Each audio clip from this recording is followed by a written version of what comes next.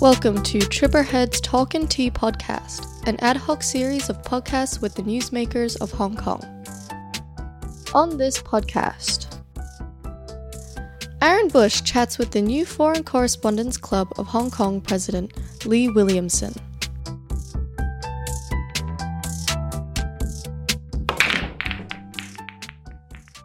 Welcome to this episode of Tripperhead's Talk and Tea with me, Aaron Bush. Every now and again, I'm going to chat with those in the news here in Hong Kong, not only about the issues of today, but delve into their backstories, both about the topic at hand and my guest. And our discussions will be over a cup of tea or coffee at a location of the guest choosing. Today, we're in the pool room of the Foreign Correspondents Club Hong Kong in Central, and I chat with a man who has taken the reins here at FCC. After a tumultuous few years for the club, a new president was announced in May of 2023. He is Lee Williamson. Lee, welcome. Thanks, Aaron. Thanks for having me. So we're in the pool room? Yeah. How are you at pool? Average. After a few beers, I think I'm better than average, and I'm not. Same here. Now, as I just mentioned in the intro, you are the new FCC president. How's it going? You tell me. Well, I should put out there as a disclaimer, I am also a member of the FCC. I think it's going quite well. I've actually joined a committee on your suggestion as well.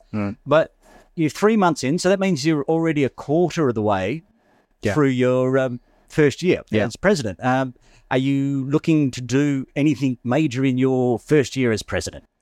A number of different things. So, soon after I was elected, I sent out an email to the membership, which is also pinned, on the notice board, laying out some priorities for this year. It is an incredibly important year for the club. It's a time of change. It's been a time of constant change since 2020. So I laid out what my priorities are. So a number of different things we want to get done. Of course, first and foremost on that list was the resumption of issuing press freedom statements. We've issued 3 in the past few months after a silence of over 7 months. We've worked with HKJA to support their submission as an interested party against the injunction to Glory to Hong Kong. We started to plan our journalism conference, which will come back in March or April next year after a 4-year COVID-enforced hiatus. We're working on a number of different things and just trying to get back as best we can to business as normal under the new normal. Well, on that point, there was a tumultuous few years for the club with 3 years of pandemic restrictions plus NSL coming in 2020. You're taking over the reins from Keith Ridge, but you are a millennial. Yep. Are you the youngest president the club's ever had? I don't know. I'll qualify. I'm what's known as a geriatric millennial. Which means I'm in the older millennial bracket. I'm 38. I do like coming to the FCC because it does make me feel young. I don't know. I have actually asked a couple of the people that are holders of the knowledge at the club, some of the older members, and at least this is the first time that they can remember that the president and first vice president are under 40. So it's usually a post taken by someone maybe slightly older than me traditionally. But my profile is slightly non-traditional in a number of different ways. So you say the geriatric millennial, but you are in your 30s at the reins here. Are you bringing a millennial touch to the club, do you think? We're going to get onto your job at Tatler, but where you have the Gen T stuff and all that stuff for that age bracket, you know how old the members are here. And how is that working as a younger president for them? I don't know. I think there are some things, whether I'm bringing any kind of millennial stamp, I've never thought about it through that lens, but certainly there have been things that I've been introducing, like the use of Google Docs, for example, which are sometimes being treated like I'm bringing in revolutionary new technology, which is surprising. In general, what I'm trying to bring in is just over-communication, transparency, just trying to get our processes up to snuff, just make us professionalize our operations. Everything from the hiring of a new general manager, which is currently ongoing, to the planning of the journalism conference, just trying to do everything to the highest possible standard that we can. That's what I'm trying to bring into the club. Part of that is maybe slightly millennial in that I'm using technology to do that, but it's certainly not intentional. On that point, I do have a question here. does being the FCC president now consume a lot of your time? Yes. I basically now have 2 full-time jobs. Unfortunately, only one of them pays my rent. But being the president of the FCC is an incredible privilege and honor, and something that, will, I think when I look back one day, I'm taking my final breaths, will be one of the things I look back on as, wow, I achieved that. I got to play a part, however, small in the grand scheme of things, in the history of this now 80-year institution, which is, one has always been a civic organization that's played a huge role in Hong Kong life. So, yeah, I do feel like I have 2 full-time jobs. It is a big commitment. I knew that going in, and so far, no regrets. I'm loving every moment of every hour of every day that I'm spending towards helping to make this place as strong as it can be. How do you juggle your time? You have a full-time job. You say the FCC president's position is another full-time job, but you're also married with children. So how do you juggle the 3? It's an excellent question, Aaron. Well, first off, I'd say before taking the role as president, before making the decision to run, I had a number of lengthy conversations with my wife about the implications that this would have on our home life. Just fully eyes wide open to the fact that it would really reduce the time in my life for that third component. There'd be work, which is a constant. There would be FCC, which would have to be a constant for at least a year. The terms here for the board, including the president, are a year. And then there's family. Those are the 3 things that require my time and attention, and where I want to be as present as I can. So we had to go in eyes wide open to understand the fact that this year, that third component may have to shrink slightly. How do you feel about it? I mean, how old are your children? If I have one kid, he's 7. 7. Yeah. So that's a formative age. My children are older than that, so I can be here while they're elsewhere at the moment. Yeah. 7, dad's away working all day, then dad's at the FCC every night, and on the weekends doing a podcast with me. Thank you so much for coming in. Yeah. And helping me. How does he feel? Well, he doesn't know what the FCC is, that's for sure. He knows he goes to work at an office and work on a computer, like Daddy Pig in Peppa Pig. So certainly, and in terms of time with the kid, that's the thing that I'm not really compromising on, especially quality time. I'm focusing on quality time as much as I can, and the kind of the trash time where you're all just at home but not really spending much time together, there's just none of that anymore. When I'm at home, I'm fully present, I'm fully committed to spending time with my kid, and just being present and just trying to win a Dad of the Year award whenever I'm with my son. So I just try and limit the kind of the garbage time, if you will, where you're all in each other's presence but not really fully present with each other. And then when I do carve out time for family time, just making sure that it's as rewarding as it can be. Now, here at the FCC, they have copped a lot of stick on social media over the past few years. How do you feel about that, and how do you respond? I think some of the criticism is wholly justified. I think some of the criticism sometimes speaks to a lack of understanding.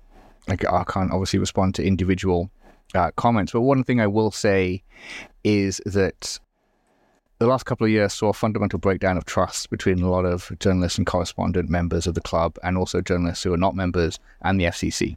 One of the things that I'm trying to do as president is rebuild that trust. Now, I have a handicap in that I'm not at the coalface of news correspondent, and so I kind of start somewhat hamstrung in that regard. What I've been trying to do through my actions, through the talks that we're hosting, through the resumption of issuing statements, through the resumption of planning for the journalism conference, I'm trying to prove through actions rather than words, this is a place where journalists can come and serious conversations can be had, serious work can be done. We are here to represent the journalism community in Hong Kong. Because, the trust was broken. I have been president since the end of May this year, 2023. I was on the board last year. And I decided to join the board after attending the AGM, which took place just after the club decided to cancel the Human Rights Press Awards. Now, I can't speak to that decision because I wasn't in the room. I don't know what information was presented. I don't know what conversations were had. And it's done now. One of the things that I did see was that I don't think it was maybe handled as well as it could have done. I don't think the board at the time were as transparent as they could have been. And me being outside of the room at that time was able to observe that as an outsider. And like, did we push this as far as we could? Did we go as far as we could? Did we push back against the line until we thought it was the last possible moment and we were in serious trouble if we didn't do it? I didn't really hear anything about that. We didn't get written legal advice is a common criticism that was given, which is something that I tried to correct with the statements. For example, and that was the basis of the non-binding motion that was brought at that AGM, people asking for written legal advice to be sought if fulfilling our mission gave rise to real legal risks to the club. And so I saw that and I thought, hey, maybe I can help. I want to get involved. Let me see how I can help work towards making this club that I love, that I'm proud to be a part of, as strong as it can be. You talked there briefly at the beginning of that about how you're not at the coalface of news. Yeah. Let's talk about Tatler. That's where you are. Mm-hmm. It's you're the managing editor, if I'm correct, the regional head of Gen T. And Gen T. Let's talk about Gen T, because that's something you helped create, correct? Yeah, I was brought on board in 2017 as the first hire for this platform for business leaders, entrepreneurs, young leaders making positive impact in Hong Kong and 8 markets across Asia, called Gen T. I was the founding editor. And over the past couple of years, I've overseen the entire platform as editorial, but also the business side of it as well. So I oversee the growth of this platform in Asia so that it can be a community-focused content and event platform for business leaders, entrepreneurs to learn from one another, to be connected, to be informed, to be inspired. Yeah, on that point, I'm Gen X, so okay. I'm not the target market. So explain it to me as a lazy Gen X exactly how the Gen T system works. So our flagship is an annual list called the Gen T list. We recognize achievement in the last 18 months. We look to entrepreneurs, business leaders, activists, leaders in different fields who are making a positive impact in their country. And we recognize them through this annual list. It's about a 9-month process to select the individuals. There's about 35 from Hong Kong every year, 300 from Asia. We put together a panel of industry experts, which we call the Tribe, who nominate these candidates and take part in vetting meetings with them, so that we have a number of people who really are at the vanguard of what they're doing. We recognize them through this list. Quite a lot of media lists. You come in, take a photo, and that's really the beginning and the end of your journey. With Gen T, getting on the list is the beginning of your journey with Gen T, because getting on the list is almost like a Willy Wonka golden ticket into our community. And when you're in that community, we want to add value. We want to, we've recognized your impact through putting you on this list. So then we want to support you. We want to catalyze that impact. We want to create inspiration, connections, and support you on your journey in any way you can. We do that through, roundtable events where we have discussions with business leaders and do peer-to-peer sharing. We do that through conferences, through panel discussions, and also through content. We have our own podcast called Crazy Smart Asia, which is kind of like a how I built this with an Asian lens, and any number of different projects that are there to hopefully inform our readership of entrepreneurs across Asia. And before, you said that was 2017, the Gen T project started. Were you in Hong Kong and moved to that? I know you were in Beijing for a time. So where was that process? So you were in Beijing with, was it Time Out? Yeah, that's right. So I was in Beijing for 5 years with Time Out. I was the managing editor there for the last few years. I was in Beijing, and I moved to Hong Kong for this role. I was looking to move south for quality of life reasons. I just had a kid at that point. My son was born in Beijing. He was 18 months old, and we were just looking for better air quality and freedom of speech. and other things that generally encourage people to move who've lived in the mainland for a while to look for opportunities and to move to Hong Kong. So on that, we talked about the Gen T Tatler project plus Time Out. This is non-traditional media. Yeah. How do you go speaking to the members here at FCC, some of them very old, crusty, old school journalists, correspondents? Yeah. How does that mesh with this new model of media? Yeah. Well, first off, I recognize that I got something to prove. I think if I went in super arrogant, they wouldn't really give me a short shrift, and deservedly so. So I approach all of these conversations with, these are the things that I have to offer the club. These are the things where we'll work together.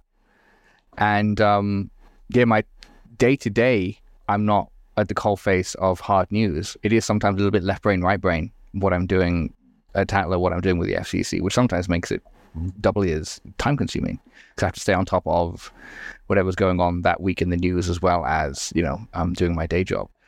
That's why it's such a pleasure and a privilege to be in that position. So I approach it from a point of view of, look, I know I'm not from a traditional background here. I know that you all think that I have something to prove. And if I were you, I'd be just as suspicious, perhaps. Suspicious might be too strong a word, but, I'd have questions as well. So rather than, I've done some media stuff, but rather than speak to every microphone that's put in front of my face, and as president of the FCC, quite a few microphones do get put in front of your face, like quite a lot of opportunities to speak to the media. Rather than blahing in front of every microphone, I'm just trying to quietly put my head down and get on with the work of making this the best press club it can be. Through things like planning the journalism conference, through things like issuing more statements, through things like working with HKJA in their work against the injunction to glory to Hong Kong, just through things like the lunchtime panels we had over the last couple of months, one on the district councils, one on the national security law, and to try to bring newsmakers into the club again to talk about the issues that matter, to ask serious, sober questions respectfully to newsmakers, and do what the FCC has always done, which is bring journalists together and talk about these issues that are at the center of Hong Kong civic life. At times, you do hear on social media especially that the FCC has just become a drinking club. Mm-hmm. And at some point, originally, I guess, it was just a drinking club where people came together, just a bunch of journalists that wanted to drink. Then it went into more of a press club. And then over the pandemic and after 2020 NSL laws, it went back to being a bit of a drinking club. Where are you aiming? Is it going to be a mesh of those, or are you looking to make it more of a press club, like in Australia where you have the press club and you get the leaders of the government come in and talk? Or is it going to be more, just hold back a bit more in the new normal?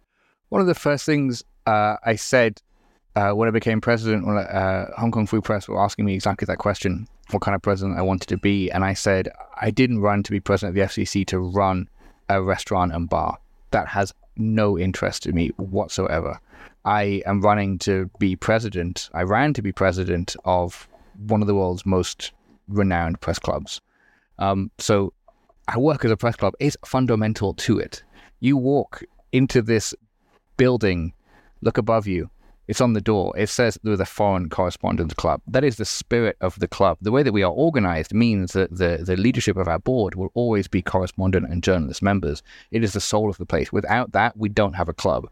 Without the press club part, the bar, the restaurant, everything else, forget it.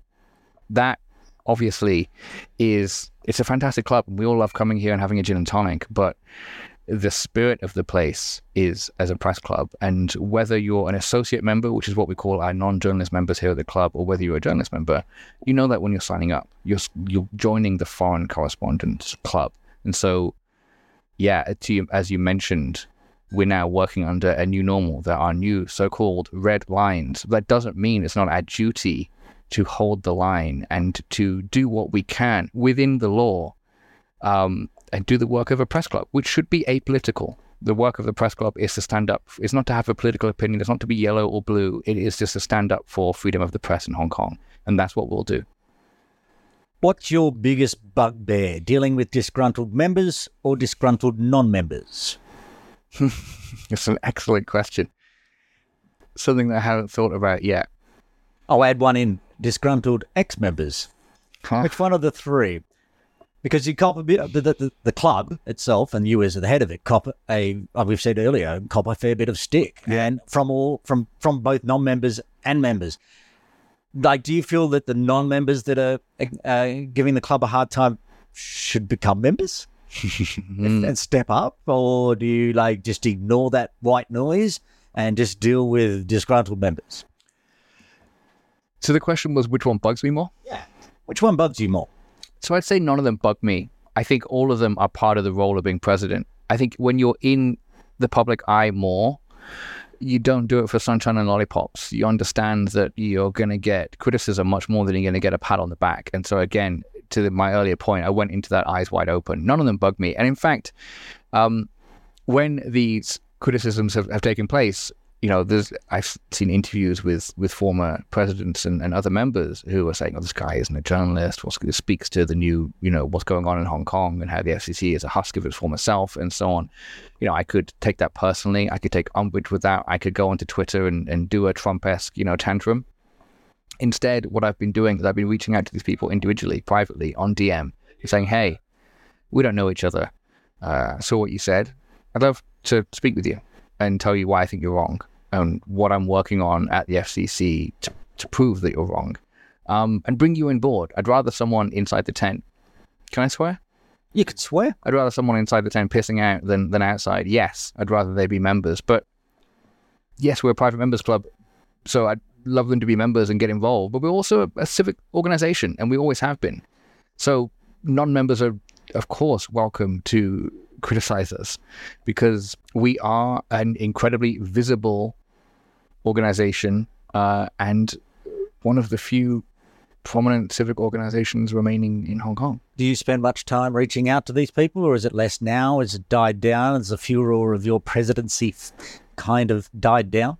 Yeah, a little bit.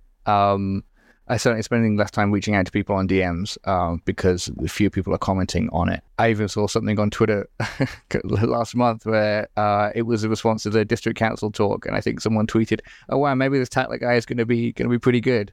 That's what I'm basically. Obviously, I'm not working, and I'm not doing this for the bully pulpit of Twitter. It's much more important than that. But these are the kind of feedback that I want to have, because I'm not trying to just talk a big game and then retreat back to my bunker in the bar and have a gin and tonic. I'm just trying to work quietly on these issues and let the results speak for themselves. Do you enjoy doing those panels, or is it because it's kind of outside of your normal? I know you do your podcast with the Gen T people, but I mean that's a network of people that want to be there. And sometimes you've got guests that have differing opinions, we should say. How do you find that hosting and moderating? Yeah, there's certain skills which are transferable. So I do a lot of public speaking and moderate a lot of panels and have done for many years. These are of a different flavor, as you mentioned. But I mean, that makes it all the more exhilarating because we're talking about the essential issues. And yeah, a lot of the skills are transferable. But yeah, certainly a lot of panels. I mean, a lot of panels in Hong Kong that I've done by a lot of different media organizations are mostly questions of, "You're awesome. Why are you so awesome? Why is your company so awesome?" And obviously, those are not the kind of questions we ask at the FCC. And you know what?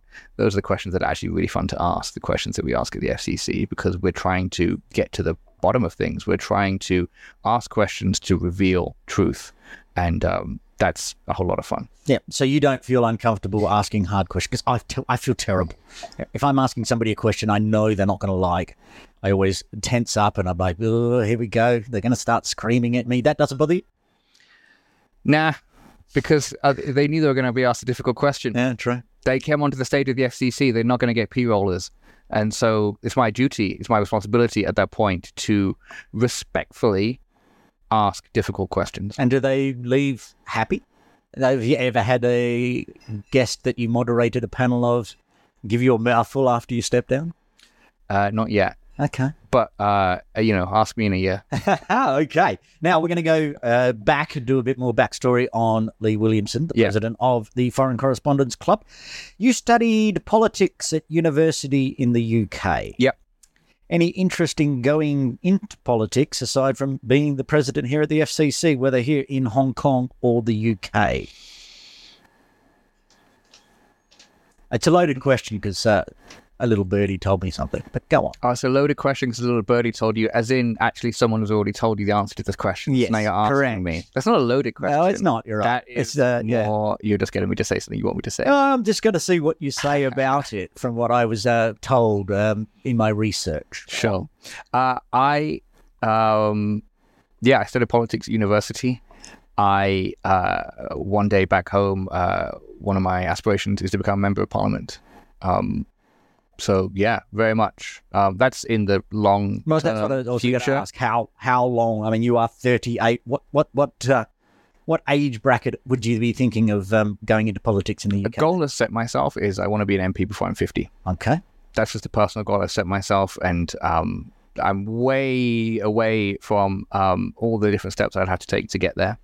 But yeah, it's interesting that a little birdie told you that. And you have to find out who that birdie is. There's no secrets at the FCC, my friend. That's true. Every time I walk in, look, I ran. Journalists are the leakiest people. This building is the leakiest thing. I mean, you talk about how old this building is, and it's a historic site. The piping's not the leakiest thing in this building. It is the actual members. You're on to close second, though. Yeah, it is a very historic but old building.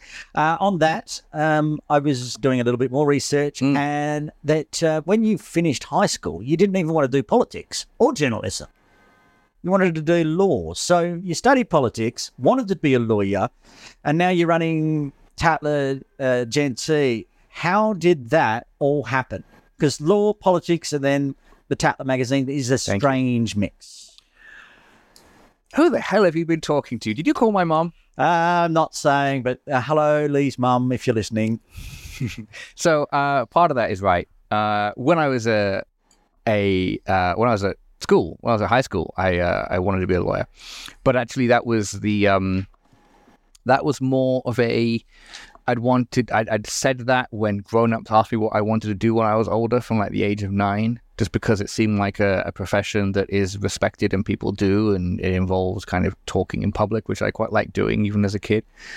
And then when it came time to the UCAS form, which is the university application in the UK, I was like, oh, wait, actually, do I want to be a lawyer? Have I always just been saying this? So last minute, I did a 180, and I also started to get into alternative music at that time. There were a bunch of bands. I was into like The Clash and the Manic Street Preachers, and a lot of bands that were like, and then building a reading list based on these bands. So I started like reading like Camus and like Noam Chomsky and things like this, like No Logo by Naomi Klein had just come out. So I started to be a bit of a, like an anti-corporate guy. My angst period. Yeah. So I started like, I wanted to do politics, and it was mostly driven by the love of like political music that I just started to get into. So yeah, that's how politics happened. So how did you go from politics then to journalism? Again, I kind of stumbled into it. There's a great John Lennon quote, which is a bit of a cliche now, that, life is what happens. It happens when you're making other plans. I don't want to get too deep and therapized on this podcast, Aaron, but, I wasn't really thinking long term. It wasn't like, I don't know. I just, for some reason, wasn't. So I, after graduating, bummed around for a year or so. And then the Beijing Olympics happened in 2008. And it seemed fascinating. The opening up of China's rising. Remember, it's difficult to recall that now, but to put yourself back into those 2008, 2009 days, the narrative around China was the modernization and the liberalization and the opening up, and China's going to be this new superpower. And, the story was they were good news about China back then, for the most part. And so that fascinated me. So I jumped on a plane and went to go teach English for a year or so in a city called Hangzhou, which I thought was a small town. Which is where the Asian Games are this year. Yes, which I thought was a small town, and turns out to have a population bigger than London. And then started working as an English teacher there for a year or so. Bit of Arrested Development, to be honest. Just like figuring out what the hell I wanted to do, probably drinking too much. And then started working for the local rag. And then was like, a local lifestyle and listings, Time Out type magazine that did the culture and things like that. And loved it, and was like, oh, this is what I want to do. Got it. And so I started doing that. How did your parents feel when you've gone from telling them you wanted to be a lawyer to doing politics because you liked The Clash to drinking too much in Hangzhou? I didn't know about the drinking too much in Hangzhou. Well, I think you were there. They probably had an inkling or two. My parents have always been very, very supportive. I've definitely never had tiger parents. They were supportive of everything I do, as long as I was a good person, and a good son. These familial values are obviously there, but there was never an expectation of you must achieve this or that. It was be happy in whatever you do. I was the first in my family to go to university. I was the same. Yeah. And I got a job as a journalist before I graduated.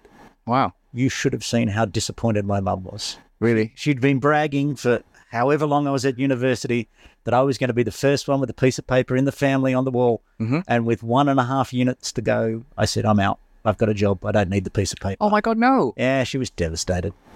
It's a very trip ahead thing to do. That is interesting. Mm. Do you regret it now looking back? No. It was a means to end, and like you said, you discover the journey as you're going. When I finished university, high school, I had no idea what I wanted to do. Yeah. So I just went and did the general Bachelor of Arts at University of Western Australia. I may have got kicked out and went back and went, okay, I really like talking. I want to be a radio announcer. Mm-hmm. And so the radio announcing school that they had, like a TAFE, closed down that year. So I couldn't go. So I went, well, how do I get to be a radio announcer? I'll be a radio journalist. Mm. So I did journalism, and I majored in radio journalism, and I topped my class in third year. I won the awards for photography and radio, and then I was offered a job. And I went, well, okay, I've got a job. The piece of paper is supposed to get me a job. Instead of being a cadet, I'm going in as a grade 1. Off I go. But my mum was devastated. She still reminds me of it to this day. When you're a kid, you think you know everything, and you also have a very kind of short-termist outlook. Absolutely. So you don't think, oh, in my 40s, I might go back and go, oh, maybe I should spend an extra couple of months just finishing that thing. You don't have that perspective. No. And as a parent now, if my daughter who's at university was to pull that, I'd be furious. Yeah, you would be disappointed. I was going to say, I'd be incandescent with rage. Oh, yeah, absolutely. I'd be throwing things and saying, what are you doing? What are you doing? But then I have to go back and look at myself and go, okay, maybe she knows what she's doing. We'll see. Haven't got to that point yet. Anyway, now I guess the role of a parent is to let them know that you were a kid once too, and you made a few mistakes, so they can feel comfortable enough to share things with you and don't hide them, because that's often where the real danger begins. So let them know to an extent that you walk to the wild side a bit occasionally in your youth, but not reveal too much, so they know the full extent. You have a 7-year-old trailblazer you were. Come and talk to me when you've got a teen. Exactly. I've now got 2 teens, and that's talking. Grunting is about as much conversation as you get. Anyway, back to the FCC, and I want to touch on something that you talked about earlier: the humanitarian award, the Human Rights Award, Human Rights Press Award. Yeah, you weren't happy with the decision. Is that now done? It can't come back, or is there a process where you think it can come back to the FCC Hong Kong? To clarify, I didn't say that I wasn't happy with the decision. What I said was I wasn't in the room. And so, yeah, I have my personal opinions on it. But I think as president of this club, there's some things that, I have my opinions on that are the same as the opinion of the role of the president, if you will, that I'll talk about. And there's other things where maybe it's just not useful for me to talk about what I think about that, because you know what? That was a couple of years ago now. Mm-hmm. And I'm trying to move us forward and pull us together in a common direction. It's such a cliche, I know, but I'm going to say it anyway. Like, the journalists who have different opinions on HRPA, there is more that unites us than divides us. So I'm trying to just focus on that. Okay, so taking the opinion out, which I worded incorrectly, and then just going back as a board that's going forward in 2023-24, is it on the table to talk about, or is it not something that is going to be looked at this year? We haven't been looking at it. Okay, now, where do you see the FCC in, say, a year's time and in a decade's time? Have you got some forward vision that you're looking for the FCC? So, I think the future of the FCC is intertwined with the future of Hong Kong and the Hong Kong political landscape. My job as steward of this club for the next 9 months, and the role of all future presidents, is to do just that. It's a steward, is to try and be a good camper and leave the place in a better condition than when you arrived. And that's what I'm trying to do at this point. That involves, definitely on the board level, having conversations about contingencies and taking our fiduciary responsibility as a board for this institution, which is 80 years old this year, for this club, very, very seriously and thinking about the different options. So what we're doing is, behind the scenes, planning, developing contingency situations, and just trying to professionalize our ops as much as possible so that we're ready for whatever those challenges are. Because there's some things that we can control, Aaron, and there's some things that we really can't. And so we're just doing what we can to take these issues very, very seriously, to have serious conversations with them ahead of time so we're not caught by surprise by what might happen. You mentioned NSL, that it's obviously the elephant in the room for a lot of journalists. How do you and the FCC, do you have a book of red lines, or is it just in your head, you know what you can and can't do? Is it as tight a lane as sometimes suggested in the media, or do you think there is freedom either side to continue with FCC projects? Well, as you know, Aaron, intimately, no one has a book of red lines because no one knows exactly what they are. That's kind of the whole point. And they also keep shifting. To an extent, I think the FCC and other organizations do feel like they're being kettled somewhat.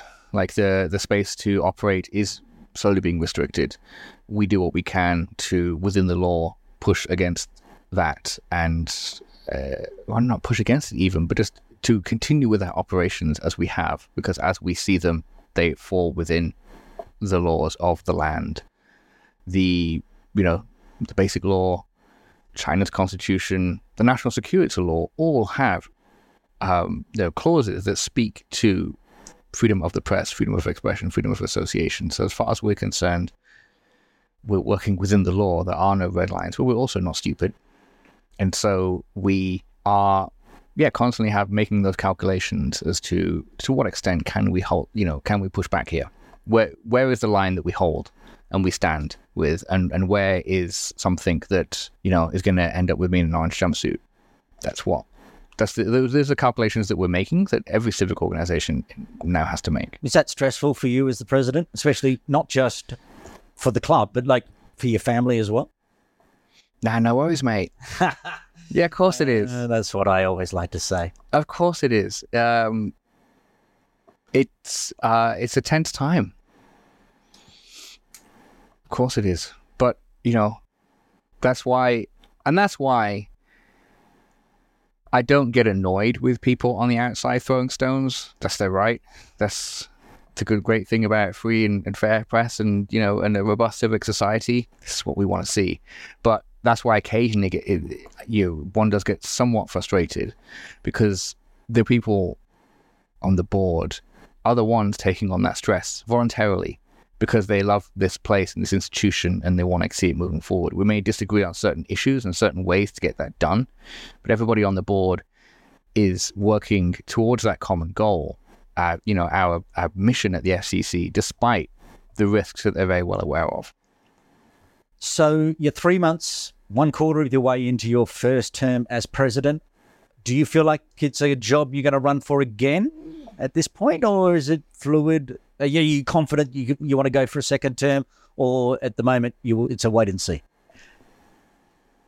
If 9 months from now I have the support of the board and of the membership, then I will strongly consider running for a second term to be elected, on the proviso that I'm not burnt out. Which is leading into my last question, in fact. You're running 3 jobs: family, FCC, Tatler Gen T. I mean, do you feel like you might get burnt out within the next 9 months? Actually, one of the things that I've been working on the last month or so is looking after myself, first and foremost. So just making sure I get enough sleep no matter what's going on. I've cut out drinking, eating healthier, working out more, and just really just trying to live like as saintly a life as I can. Because I think the first thing the best way to handle a lot is to look after yourself first, and then put yourself in the best possible condition to be able to do that. The first month or so, kind of eating crappily, wasn't running as much. I'm a big runner, and these kinds of things, because I had all this kind of basically just I didn't have any time left in my day after everything else had kind of taken it. And I did feel like my battery was being depleted rapidly. I went away for a week and then came back, and now have just a different perspective. And first and foremost, I think the best thing you can do in any stressful situation, in any period where you're incredibly busy, is first off look after yourself. Because if you're not doing that, if you're not making yourself as strong as you can be, you are in no fit state to do everything else. That's one way that I'm personally dealing with it.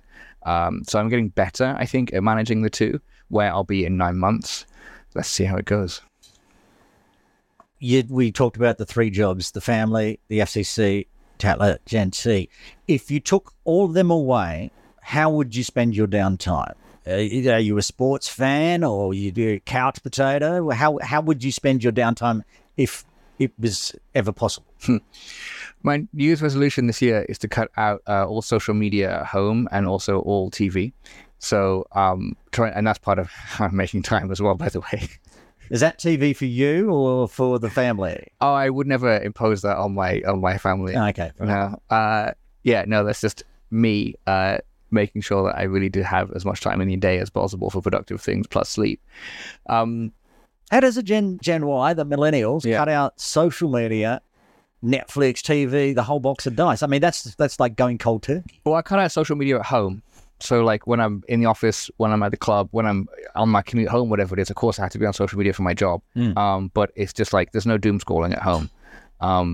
That's impossible. It also just makes me go to bed later because I'm just there with the blue light, just looking at Aaron just pointed to himself. Yeah, I'm a doom scroll. I'm addicted to Instagram Reels. Yeah. I don't know why. I mean, the one great thing that happened from 2020 with the NSL is TikTok being banned in Hong Kong, because that would just be a nightmare. I would just never go to sleep. Yeah. No, TikTok is the fentanyl of social media. Absolutely. And I've done the same. I've actually had to unplug. I have to go to bed and I plug my phone in, shut it down, don't even open it up if I'm going to bed, because otherwise it's 3 a.m. I don't know what's going on. Yeah. So I'm not doing those things. I'm not a couch potato. I'm a football fan. I'm a runner. We're talking soccer football? Actual football. Yeah. The one you play with your feet. Yeah. Okay. Just confirming. There's many footballs out there. There's one original football. You might be a closet American football fan. Who knows? Obviously not. Who do you support? Aston Villa. I'm originally from Birmingham, so I lost the accent. But you look at videos of me, home movies, at Christmas stuff. I had a really thick Brummie accent. I then moved away when I was 8 and lost it. Thanks, Mom and Dad, for that. No offense to people from Birmingham, but you are one. I am indeed. I'm a proud Aston Villa fan, and my family still lives in Birmingham, and everyone has the accent. Yeah. We were talking before we started recording about I'm a cricket tragic. You're not such. But you don't mind rugby? I take a passing interest in cricket, rugby, tennis. But I'm a football fan, and keep up to date with news, listen to podcasts about football, play fantasy football. Like that's my sport. But that would mean being up late to watch the games. Sometimes. Okay. So maybe that's cutting the TV out. Oh, actually, yeah. This is getting way too granular for anyone to give a damn about. But I have one. There's one exception to the no TV rule, which is watching live sport. Okay. Because I'm only human, Aaron. Yeah. So at least it's on the weekend usually. Yeah, exactly. I got to watch Villa. I got to watch the Lionesses in the Women's World Cup. There's a couple of exceptions. Fantastic. Lee Williamson, president of the Foreign Correspondents Club, Hong Kong. Thank you for joining me today. I have a little present for you. Here you are. Wow. Well, thank you, Aaron. It's been a pleasure to be invited. I really enjoyed our conversation. I know your show is for newsmakers and shakers. That's you. I don't know which one I am. You're both. Am I a shaker? What's a shaker? I have no idea. Okay. It just rhymes. I think I'm more of a shaker. It just rhyme. I think I'm more of a shaker than a newsmaker. Don't ask me tough. I'm the one asking the tough questions, I know, Lee. right? Don't ask me things I don't know the answer to. I bring that up because, it was. I was grateful to be invited, given the fantastic guests you've had previously. Oh wow! It is a mug. It's a Trip Ahead mug. It's a Trip Ahead mug. You are the 4th recipient. There you go. A coveted Trip Ahead mug. That's fantastic. It's got the podcast logo you're looking at right now. Podcast logo with the glasses. You can never have laser eye surgery. It's like your brand now. I can't change that silly logo. I can't change the stupid name. And every time I wear these glasses, someone down the street goes, "Oh, you're Trip Ahead." So if I want to go incognito, I just wear black glasses and I'm fine. There you go. Lee Williamson, president of the FCC. Thank you so much for joining me on the Trip Ahead Talk and Tea podcast. Cheers, Aaron.